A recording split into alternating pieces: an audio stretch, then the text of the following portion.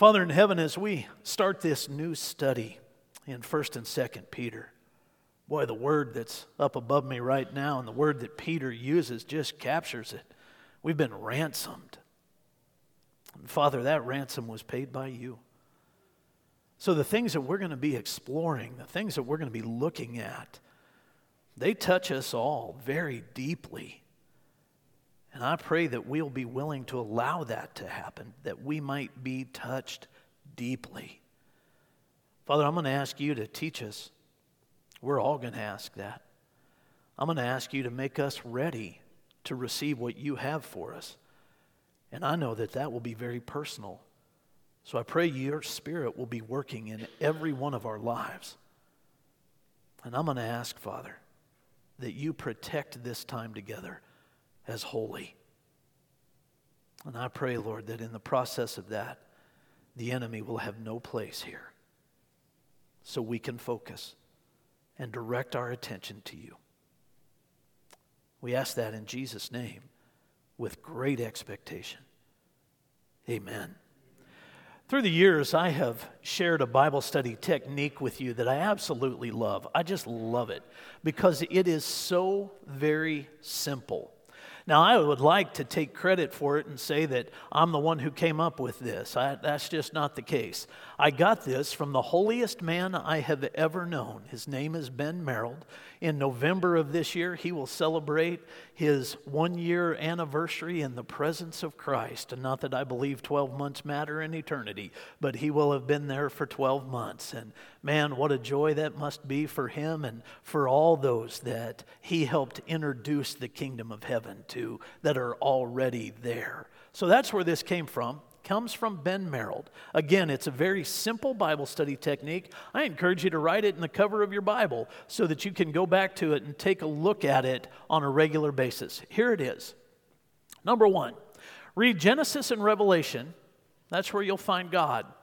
Number 2, spend time often in the Gospels. That's where Jesus is found. Number 3, read Psalms regularly. It will help with your devotional life. Number 4, get into Proverbs daily. That's where wisdom is found. And number 5, read the book of Acts often. It'll make you want to do something. I really, really like the succinct way that helps us understand how to break Scripture down. And if you never study the Bible past this, which would be tragic, but if you never study the Bible past this, you'll have everything that you need. So get into your Bibles. This morning, we're going to take this last one. Read the book of Acts often. It'll make you want to do something. We're going to start in the book of Acts. That's not our destination. That's just where we're going to start. And it is my hope, it is my prayer that it will make you want to do something. Now, I'm going to read quite a bit out of the book of Acts. So we're going to project everything that I'm reading up on the screen. So really want to encourage you to keep your heads up and your eyes open. Follow along with me up here so that you can stay focused.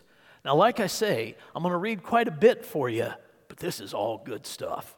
Starting in Acts chapter 4, verse 1. Listen close and read along. And as they were speaking to the people, the priest and the captain of the temple and the Sadducees came upon them, greatly annoyed because they were teaching the people and proclaiming in Jesus the resurrection from the dead. And they arrested them and put them in custody until the next day, for it was already evening. But many of those who had heard the word believed, and the number of the men came to about 5,000. On the next day, the rulers and elders and scribes gathered together in Jerusalem with Annas the high priest and Caiaphas and John and Alexander and all who were of the high priestly family. And when they had set them in the midst, they inquired, "By what power or by what name did you do this?" Then Peter, filled with the Holy Spirit, said to them, "Rulers of the people and elders, if we are being examined today concerning a good deed done to a crippled man, by what means this man has been healed, let it be known to all of you and to all the people of Israel that by the name of Jesus Christ of Nazareth, whom you crucified, whom God raised from the dead, by him this man is standing before you well. This Jesus is the stone that was rejected by you, the builders, which has become the cornerstone. And there is salvation in no one else, for there is no other name under heaven given among men by which we must be saved. Amen? Now, when they saw the boldness of Peter and John and perceived that they were uneducated, common men, they were astonished, and they recognized that they had been with Jesus. But seeing the man who was healed standing beside them, they had nothing to say to the opposition. But when they had commanded them to leave the council, they conferred with one another, saying, "What shall we do with these men? For that a notable sign has been performed through them is evident to all the inhabitants of Jerusalem, and we cannot deny it. But in order that it may spread no further among the people, let us warn them to speak no more to anyone in this name." So they called them and charged them not to speak or teach at all in the name of Jesus. But Peter and John answered them, "Whether it is right in the sight of God to listen to you rather than to God, you must judge. For we cannot speak of what we have seen and heard. For we cannot but," there we go, "speak of what we have seen and heard." And when they had further threatened them, they let them go, finding no way to punish them, because of the people were all praising God for what had happened. For the man on whom this sign of healing was performed was more than 40 years old. Now, we're going to skip over one more chapter to chapter 5 and kind of pick up on this exact same thing. This is Acts chapter 5, starting in verse 12. Now, many signs and wonders were regularly done among the people by the hands of the apostles, and they were all together in Solomon's portico. None of the rest dared join them, but the people held them in high esteem. And more than ever, believers were added to the Lord, multitudes of both men and women, so that they even carried out the sick into the streets and laid them on cots and mats, that as Peter came by, at least his shadow might fall on some of them. The people also gathered from the towns around Jerusalem, bringing the sick and those afflicted with unclean spirits, and they were all healed. But the high priest rose up, and all who were with him, that is, the party of the Sadducees, and filled with jealousy, they arrested the apostles and put them in the public prison. But during the night, an angel of the Lord opened the prison doors and brought them out and said, "Go and stand in the temple and speak to the people all the words of this life." And when they heard this, they entered the temple at daybreak and began to teach. Now when the high priest came and those who were with him, they called together the council, all the senate of the people of Israel, and sent to the prison to have them brought. But when the officers came, they did not find them in the prison. So they returned and reported, "We found the prison securely locked and the guards standing at the door. But when we opened them, we found no one inside."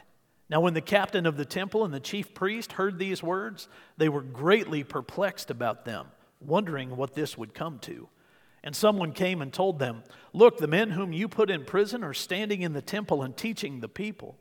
Then the captain with the officers went and brought them, not by force, for they were afraid of being stoned by the people.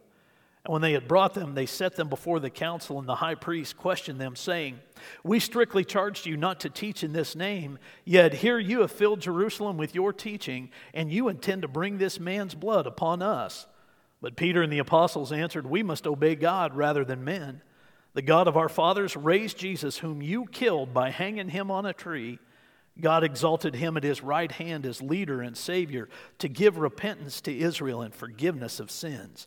And we are witnesses to these things, and so is the Holy Spirit whom God has given to those who obey him." When they heard this, they were enraged and wanted to kill them. But a Pharisee in the council named Gamaliel, a teacher of the law held in honor by all the people, stood up and gave orders to put the men outside for a little while. And he said to them, "Men of Israel, take care what you are about to do to these men. For before these days, Theudas rose up claiming to be somebody, and a number of men, about 400, joined him. He was killed, and all who followed him were dispersed and came to nothing. After him, Judas the Galilean rose up in the days of the census and drew away some of the people after him. He too perished, and all who followed him were scattered. So in the present case, I tell you, keep away from these men and let them alone, for if this plan is the undertaking of a man, it will fail. But if it is of God, you will not be able to overthrow them. You might even be found opposing God." So they took his advice And when they had called in the apostles, they beat them and charged them not to speak in the name of Jesus, and let them go. Then they left the presence of the council, rejoicing that they were counted worthy to suffer dishonor for the name. And every day in the temple and from house to house, they did not cease teaching and preaching that Christ is Jesus. Now that's Peter. That is a wonderful look into who he was after Jesus ascended into heaven. He was bold, he was unashamed, and he was unafraid. Tasked by God to preach the gospel of Jesus to at least 3 different groups of people. Because you see, Jesus had given Peter the keys to the kingdom of heaven. And he told him, whatever you bind on earth will be bound, or whatever you bind in heaven will be bound on earth. In essence, what he was saying to him was, I want you to open up the kingdom of heaven to the Jews, and then to the Samaritans, and then to the Gentiles. And in order to do that, Peter was going to have to find a boldness that was supernatural. And he did. You just saw it. Standing in front of all the rulers of the land, Peter said, you judge whatever it is that God has told you to do. But as for me, I have figured out what God's told me to do, and I will not be deterred. And he preached. He preached. Right in their face, he preached. Even when they said, stop preaching, Peter said, yeah, maybe not. And he kept preaching. And then they beat him, and Peter said, hey, thank you for that. May I please have another? Because you just did that because I preached. And I'm not going to stop. I'm not going to stop. Maybe in the midst of all of that, he was remembering the moment where Jesus gave him those keys to the kingdom of heaven. It's found in Matthew chapter 16, if you want to turn there with me. Verse 13. Man, this is good stuff.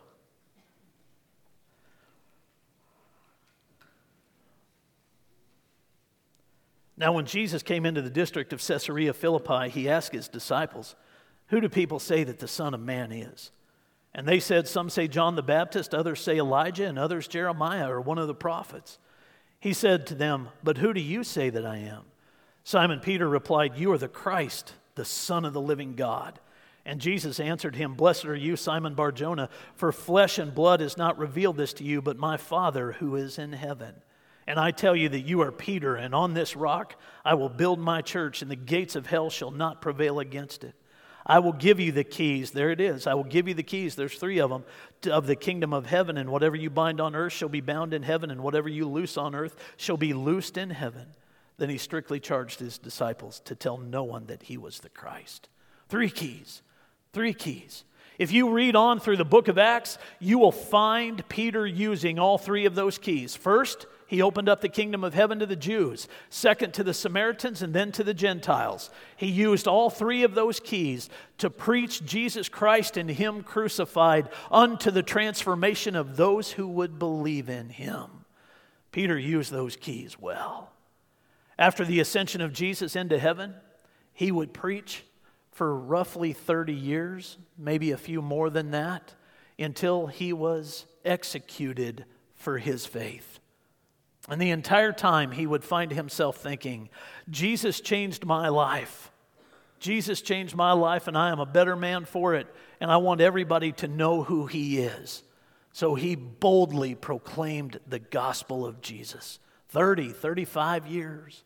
And he wrote at least 3 books of the New Testament. The first one is the Gospel of Mark. That is Peter's gospel, told to John Mark.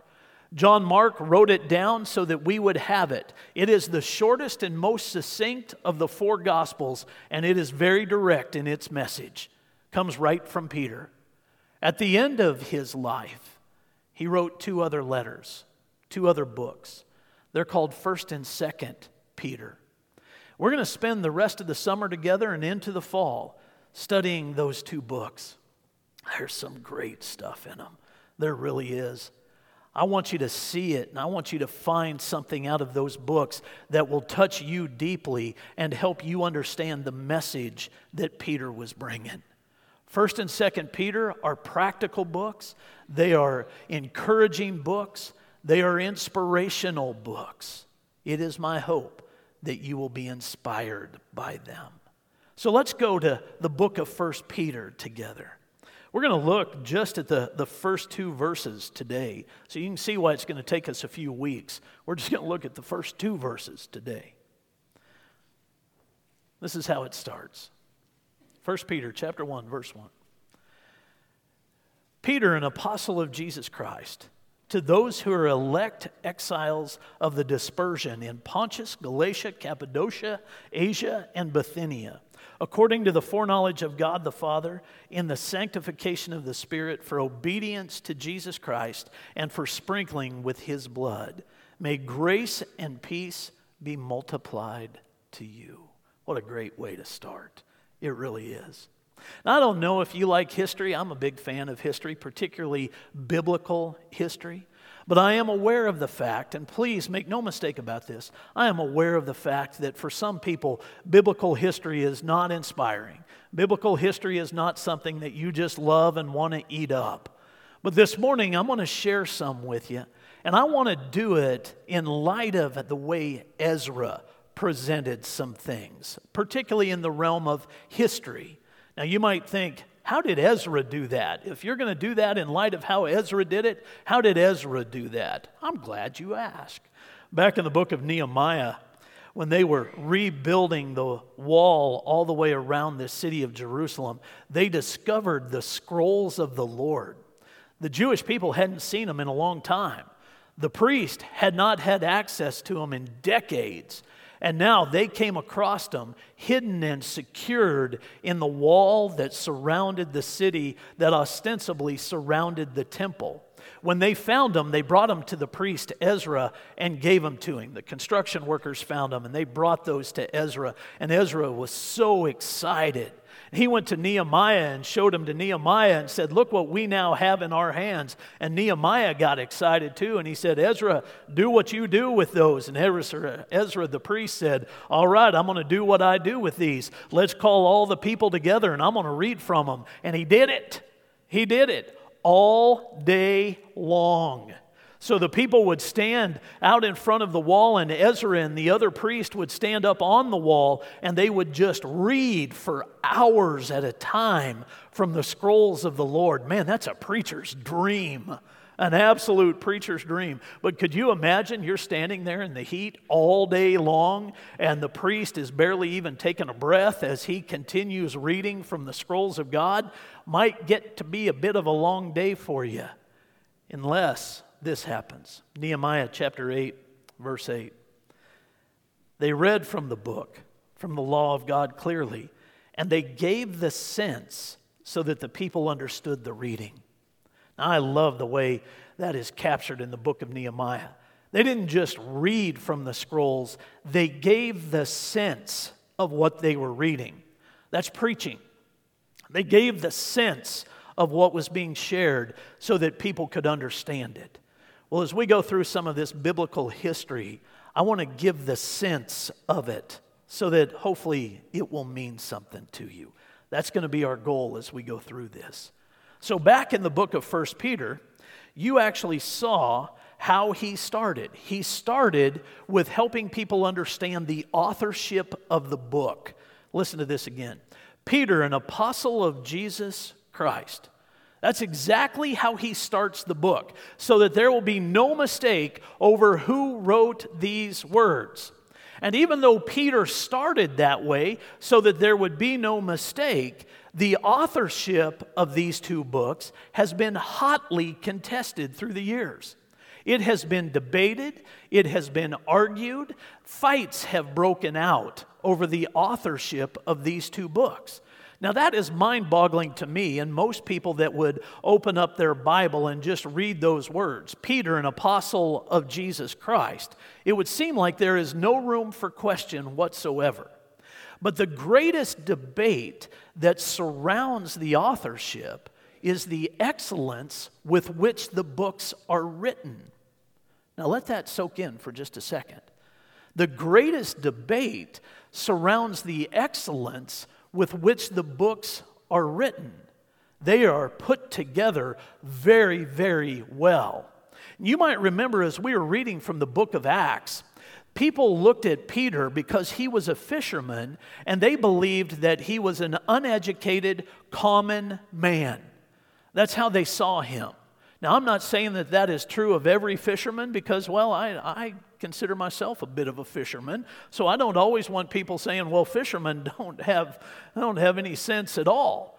But that's kind of how they looked at Peter and his brother and anybody else that tried to make their living on the Sea of Galilee. They saw him as an uneducated, common man. And it may very well be true that he was uneducated. Peter had not just attached himself to a rabbi so that he would be taught all the things of the Old Testament, at least not until he attached himself to Jesus, the greatest teacher ever, and then he learned at his feet.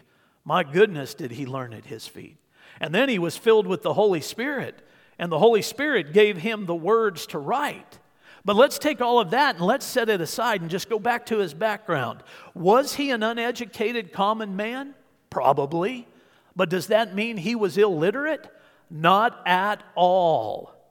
So let me ask you a question, and I just want you to let it roll around in your head a little bit. When you think of Peter, do you think of him before Christ as a successful businessman or a struggling businessman?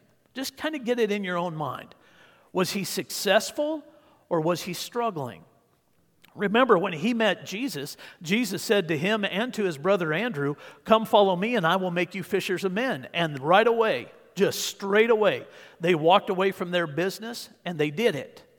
Based on that, most of us, when we picture Peter, picture him as a businessman, as a fisherman, as struggling. That it wasn't a great business. He wasn't making a lot of money. And so it was easy for him to walk away from it. We even apply some of the things that we know about Peter scripturally. When Jesus came to him and said, "Hey, I want you to go out and put your nets out," they said, "We fished all night long and we haven't caught a thing. Don't ask us to go back out and put our nets down." Jesus said, "Go back out." And they said, "Okay, we'll do it for you." And they did, and a miraculous catch of fish, and so on. We see a little bit of discouragement in the Gospels. But if we will look deeply into the Gospels, we may very well find something different. I spent some time this past week with some scholars that have looked at Peter's life through a different lens. And each one of them believed, there's at least 4 that I was with, they believed that Peter was quite successful in his business. And they based that on passages like this in Mark chapter 1. Mark chapter 1, beginning in verse 29. "And immediately he left the synagogue and entered the house of Simon and Andrew with James and John. Now Simon's mother-in-law lay ill with a fever, and immediately they told him about her. And he came and took her by the hand and lifted her up, and the fever left her, and she began to serve them. That evening at sundown they brought to him all who were sick or oppressed by demons." That was to Peter's house. Listen to this. "And the whole city was gathered together at the door. And he healed many who were sick with various diseases and cast out many demons. And he would not permit the demons to speak because they knew him." The entire city of Capernaum was gathered outside Peter's door.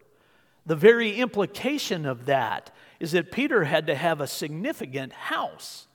And he had to have some land around that house in order for the entire city to come and gather there. So then follow the implication all the way through.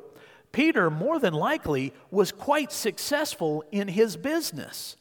He wasn't struggling if he could afford a place like this. Today, when you go to the city of Capernaum, they'll take you to what is widely believed to be Peter's house. It seems very prominent within this port city right on the shores of the Sea of Galilee. So now when you think of Peter leaving because Jesus said, "Come follow me and I will make you fishers of men," he wasn't just leaving a struggling business where he couldn't make ends meet. He walked away from a successful, thriving business. By the way, when you go to Israel today, if you happen to be along the Sea of Galilee, you can easily have the opportunity to eat something called St. Peter's fish.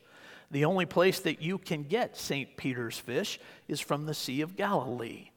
It's named after Peter. So there's strong probability and great implication that Peter was successful. So when they saw him as an uneducated common man, therefore there's no way he could have written these excellent letters the way he did, maybe, just maybe, those skeptics are making a mistake. There are a myriad of other reasons for us to believe that Peter is actually the author of this book. Those that would try to take that away from him, well, they're just skeptics. That's the best way to say it. They're skeptics that are throwing darts at a board trying to take away the validity of the Word of God. I can say emphatically that I believe Peter is the author of 1st and 2nd Peter. And I believe that he wrote these books just a few months before he would lose his life for the name of Jesus Christ. And that puts even greater power behind him. So rather than boring you with the details of why I believe he is the author of the book, let's just take a look at who Peter is. I want to share 20 things with you. They're going to come really fast. They'll be up here on the screen. They're also on your church app, so you don't have to try to write them down and keep up with me. I'll just go through them, and you can go on the app if you have that, and you'll see them. Number 1, Peter was the acknowledged leader and spokesman of the 12. Number 2, his name is at the top of all of the New Testament lists of the apostles. Number 3, Simon was his birth name. At their first meeting, Jesus gave him the name Cephas, which is Aramaic for rock, and Peter is the Greek equivalent of Cephas. Number 4, the last time Jesus called him Simon was on the shore of the sea after the resurrection. Let's push pause there for just a second. Chelsea, go back just one. Look at number 4. The last time Jesus called him Simon was on the shore of the sea after the resurrection. Now, there's incredible significance in that. The last time Peter is known as Simon in Scripture was right there. And there were times when Jesus himself would call him Cephas or Peter, but then he would go back to calling him Simon. Almost to a T, every time that happened was when Peter was struggling. Jesus would remind him of who he used to be by calling him Simon. And then he called him Simon the last time on the Sea of Galilee, right on the shore. And after that, Peter was Peter. He lived a new life, which is pretty cool. Number 5. Peter and his brother ran a successful fishing business on the Sea of Galilee. Number 6, originally from Bethsaida, he later moved to Capernaum. Number 7, he took the lead in finding a replacement for Judas Iscariot. Number 8, Peter fearlessly preached the gospel. Number 9, he miraculously healed the sick. Number 10, he opened the doors to the kingdom to the Jews, the Samaritans, and the Gentiles. Number 11, Peter is often known as the apostle to the Jews. Paul was the apostle to the Gentiles. Number 12, he confronted Simon the magician. Number 13, he unhesitantly disciplined sinning church members. Number 14, Peter visited Antioch, Corinth, and seemingly many churches in Asia Minor. Number 15, Peter was married. Number 16, Jesus healed his mother-in-law. Number 17, after the resurrection, his wife accompanied him on his missionary travels. Number 18, he was martyred by Nero shortly after completing the books of 1st and 2nd Peter. Number 19, undeterred, it is widely accepted that his wife continued their ministry for roughly 25 to 30 more years after Peter died. Number 20, tradition holds he was crucified upside down. When it was said he was to be crucified in Rome, he requested to be upside down out of reverence and respect for Jesus Christ, his Lord and his Savior. So when Peter starts his book out, Peter, an apostle of Jesus Christ, that's who wrote this book. Just those 20 things alone put a lot of authority to the man who wrote these books. Oh, we need to pay attention. But not only do we need to pay attention to the author of the book, we need to pay attention to the recipients of the book. Did you see that in what we read? Let's go back. 1 Peter chapter 1. Peter, an apostle of Jesus Christ, To those who are elect, exiles of the dispersion in Pontus, Galatia, and Cappadocia, Asia, and Bithynia, according to the foreknowledge of God the Father, in the sanctification of the Spirit, for obedience to Jesus Christ, and for sprinkling with his blood. He's writing to a group of people that he lumps together as members of the dispersion. We also call it the diaspora. The diaspora, or the dispersion, happened at a time that was not a secret to God, and it didn't surprise him. It was quite purposeful. But you have to go back into the book of Acts to really understand it. Now, we're going to skip around a whole bunch, and we're going to do it at lightning speed. So you got to hang with me through this. When Peter preached in Acts chapter 2, he was preaching at what we refer to as Pentecost. Now, let me give you just a little bit of background. I took this off of a Messianic Jewish website just to give some context and some understanding to why all these people were there. 50 days after the resurrection, 50 days after the resurrection, Jewish people from all over the region came to Jerusalem.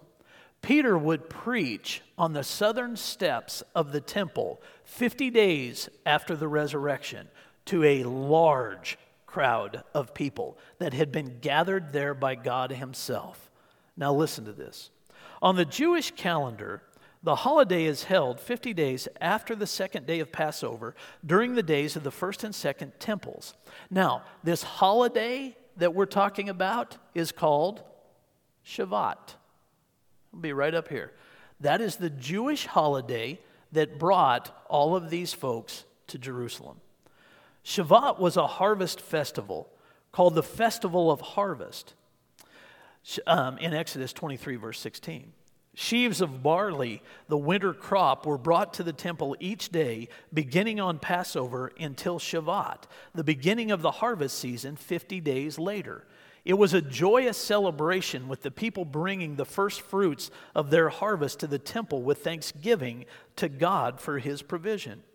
Jewish oral tradition builds upon the details spelled out in the Bible and provides us with a beautiful description of bringing the bikurim, the first fruits. With great pomp and ceremony, the people would travel to Jerusalem with their first fruits in baskets carried on their shoulders. An ox with gilded horns and a crown of olive tree branches would lead the way. The journey would be accompanied by music and song. As they entered the city, the craftsmen, officers, and governors would greet them, saying, "Our people, enter in peace." A musician playing the flute would lead the procession and accompany the pilgrims to the temple. Upon reaching the temple, the first fruits would be given to the priest. Prescribed passages from the Bible, specifically from Deuteronomy 26, would be read, recounting the difficulties the Israelites encountered before settling in the land of Israel. The ceremony would conclude with giving thanks to God for bringing the people to a land flowing with milk and honey, concluding with these words, "And now I bring the first fruits of the soil that you, Lord, have given me." Again, that's from the book of Deuteronomy. The people would then present their baskets to God, after which there was much rejoicing and feasting before returning home. During that time, Shavat was a celebration of the harvest. It has since become something significantly greater to the Jewish people. Take a look at this. This is from a different website. Shavat, the Jewish Pentecost, is a holiday that today commemorates the single most important event in Israel's history, the giving of the Torah, the first 5 books in the Hebrew Bible, to Moses at Mount Sinai. Although it is not as well known among non-Jews as Passover or Sukkot, the Feast of Booths, it is one of the 3 major festivals often called pilgrim festivals because in Bible times all Jewish males were required to observe them at the Holy Temple in Jerusalem. Christians will be more familiar with the Greek name for Shavat, Pentecost, the holiday that Jesus' followers were observing in Jerusalem when the Holy Spirit was given to them. Since Pentecost is the Greek word for 50, and as Shavuot occurs 50 days after the first day of Passover, it was referred to as Pentecost in the Christian Bible. Now that comes from the International Fellowship of Christians and Jews. Here's the whole point. 50 days after the resurrection, all of these Jewish people from all across the land gathered there, and they came to worship the Lord. And the Holy Spirit descended on Peter, and Peter preached. You can read his entire sermon in Acts chapter 2. At the end of that sermon, people said, "What must we do to be saved?" The Bible would tell us they were cut to the heart as they heard what Peter had to say. And they said, "What must we do to be saved?" And Peter replied, "Repent and be baptized, every one of you, for the forgiveness of your sins and the gift of the Holy Spirit. And this promise will be for you and for your children and your children's children." That was his answer to them. And they paid attention. They paid attention. They repented of their sin, and they were baptized, and they stayed in Jerusalem. They didn't go home. They wanted to remain right there where Peter was at and where the apostles were at. So they, like Peter, left their old way of life, and they started to live in Jerusalem, which became a real interesting thing because instantly 3,000 were added to their number, and the apostles had to figure out, where are they going to live? How are they going to eat? How will we find jobs for them so that they can support themselves?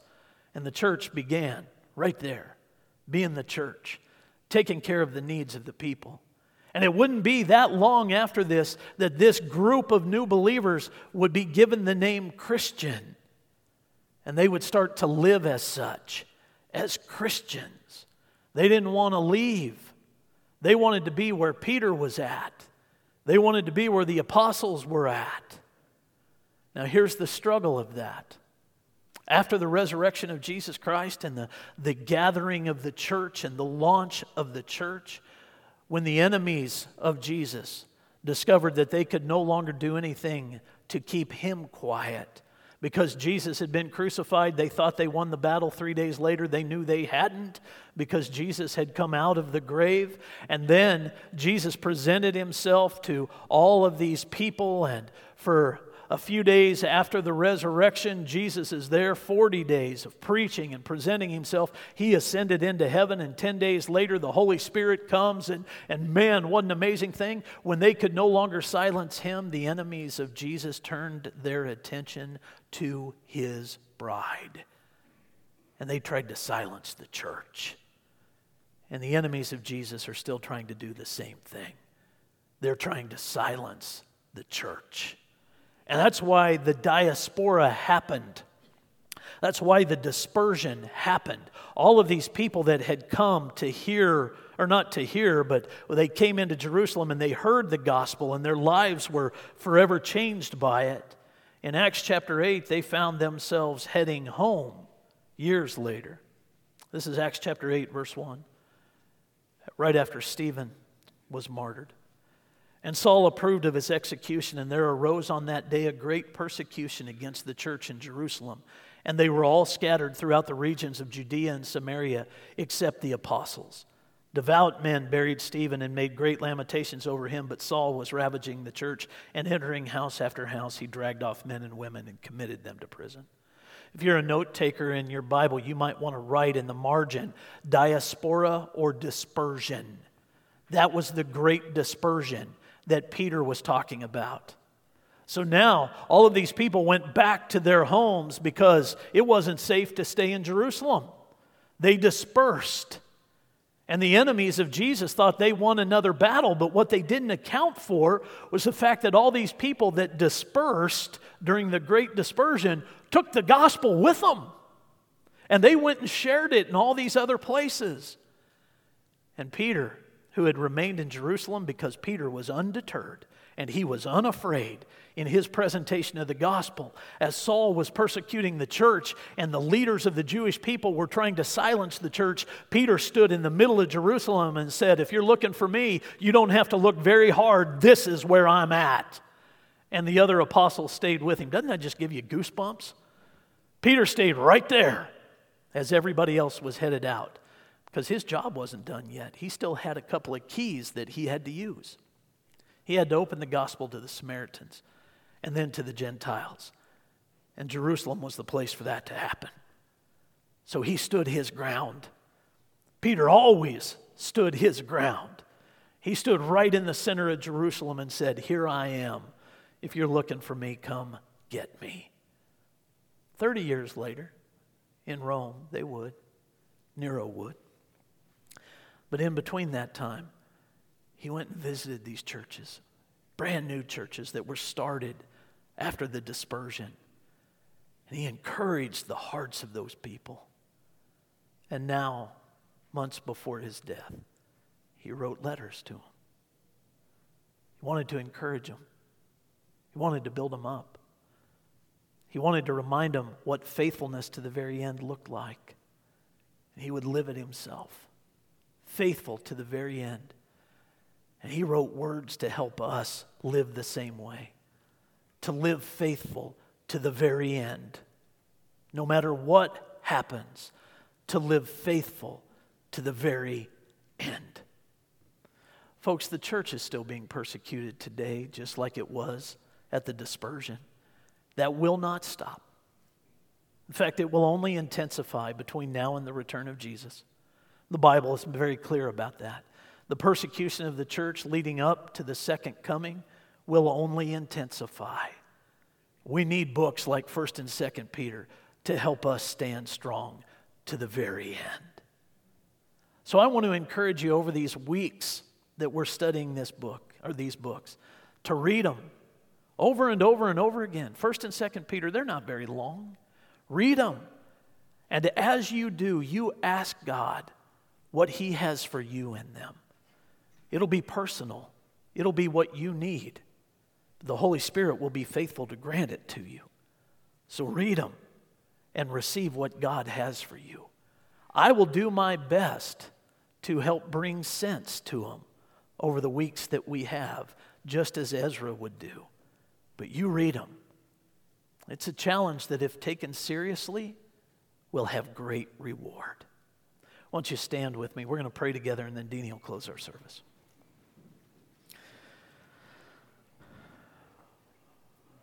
Father in heaven, I'm so thankful for Peter. I'm so thankful that you chose him. The more we get to know about him, the more we like him. The easier it is to like him. And boy, do I ever like him. The things that he wrote are so practical, so encouraging, so inspirational. Lord, thank you for including those in your word and allowing us to hold them in our hands. So I pray we'll be inspired and encouraged by the things that we'll be exploring together. But Father, more than anything, I want to pray for those that don't yet know you. I pray that that will change quickly. And as it does, I pray that they will live transformed lives, just as Peter and the other apostles and those of the dispersion did. Just as those around them are. I pray, Lord, for those that need to make today the day of salvation. Pray for others that came carrying heavy burdens that become distractions. I pray, Lord, that those burdens will be lifted. I pray that they'll allow others to help carry them. So today I pray will be a day of freedom. And I'm asking all of that in Jesus' name. Amen.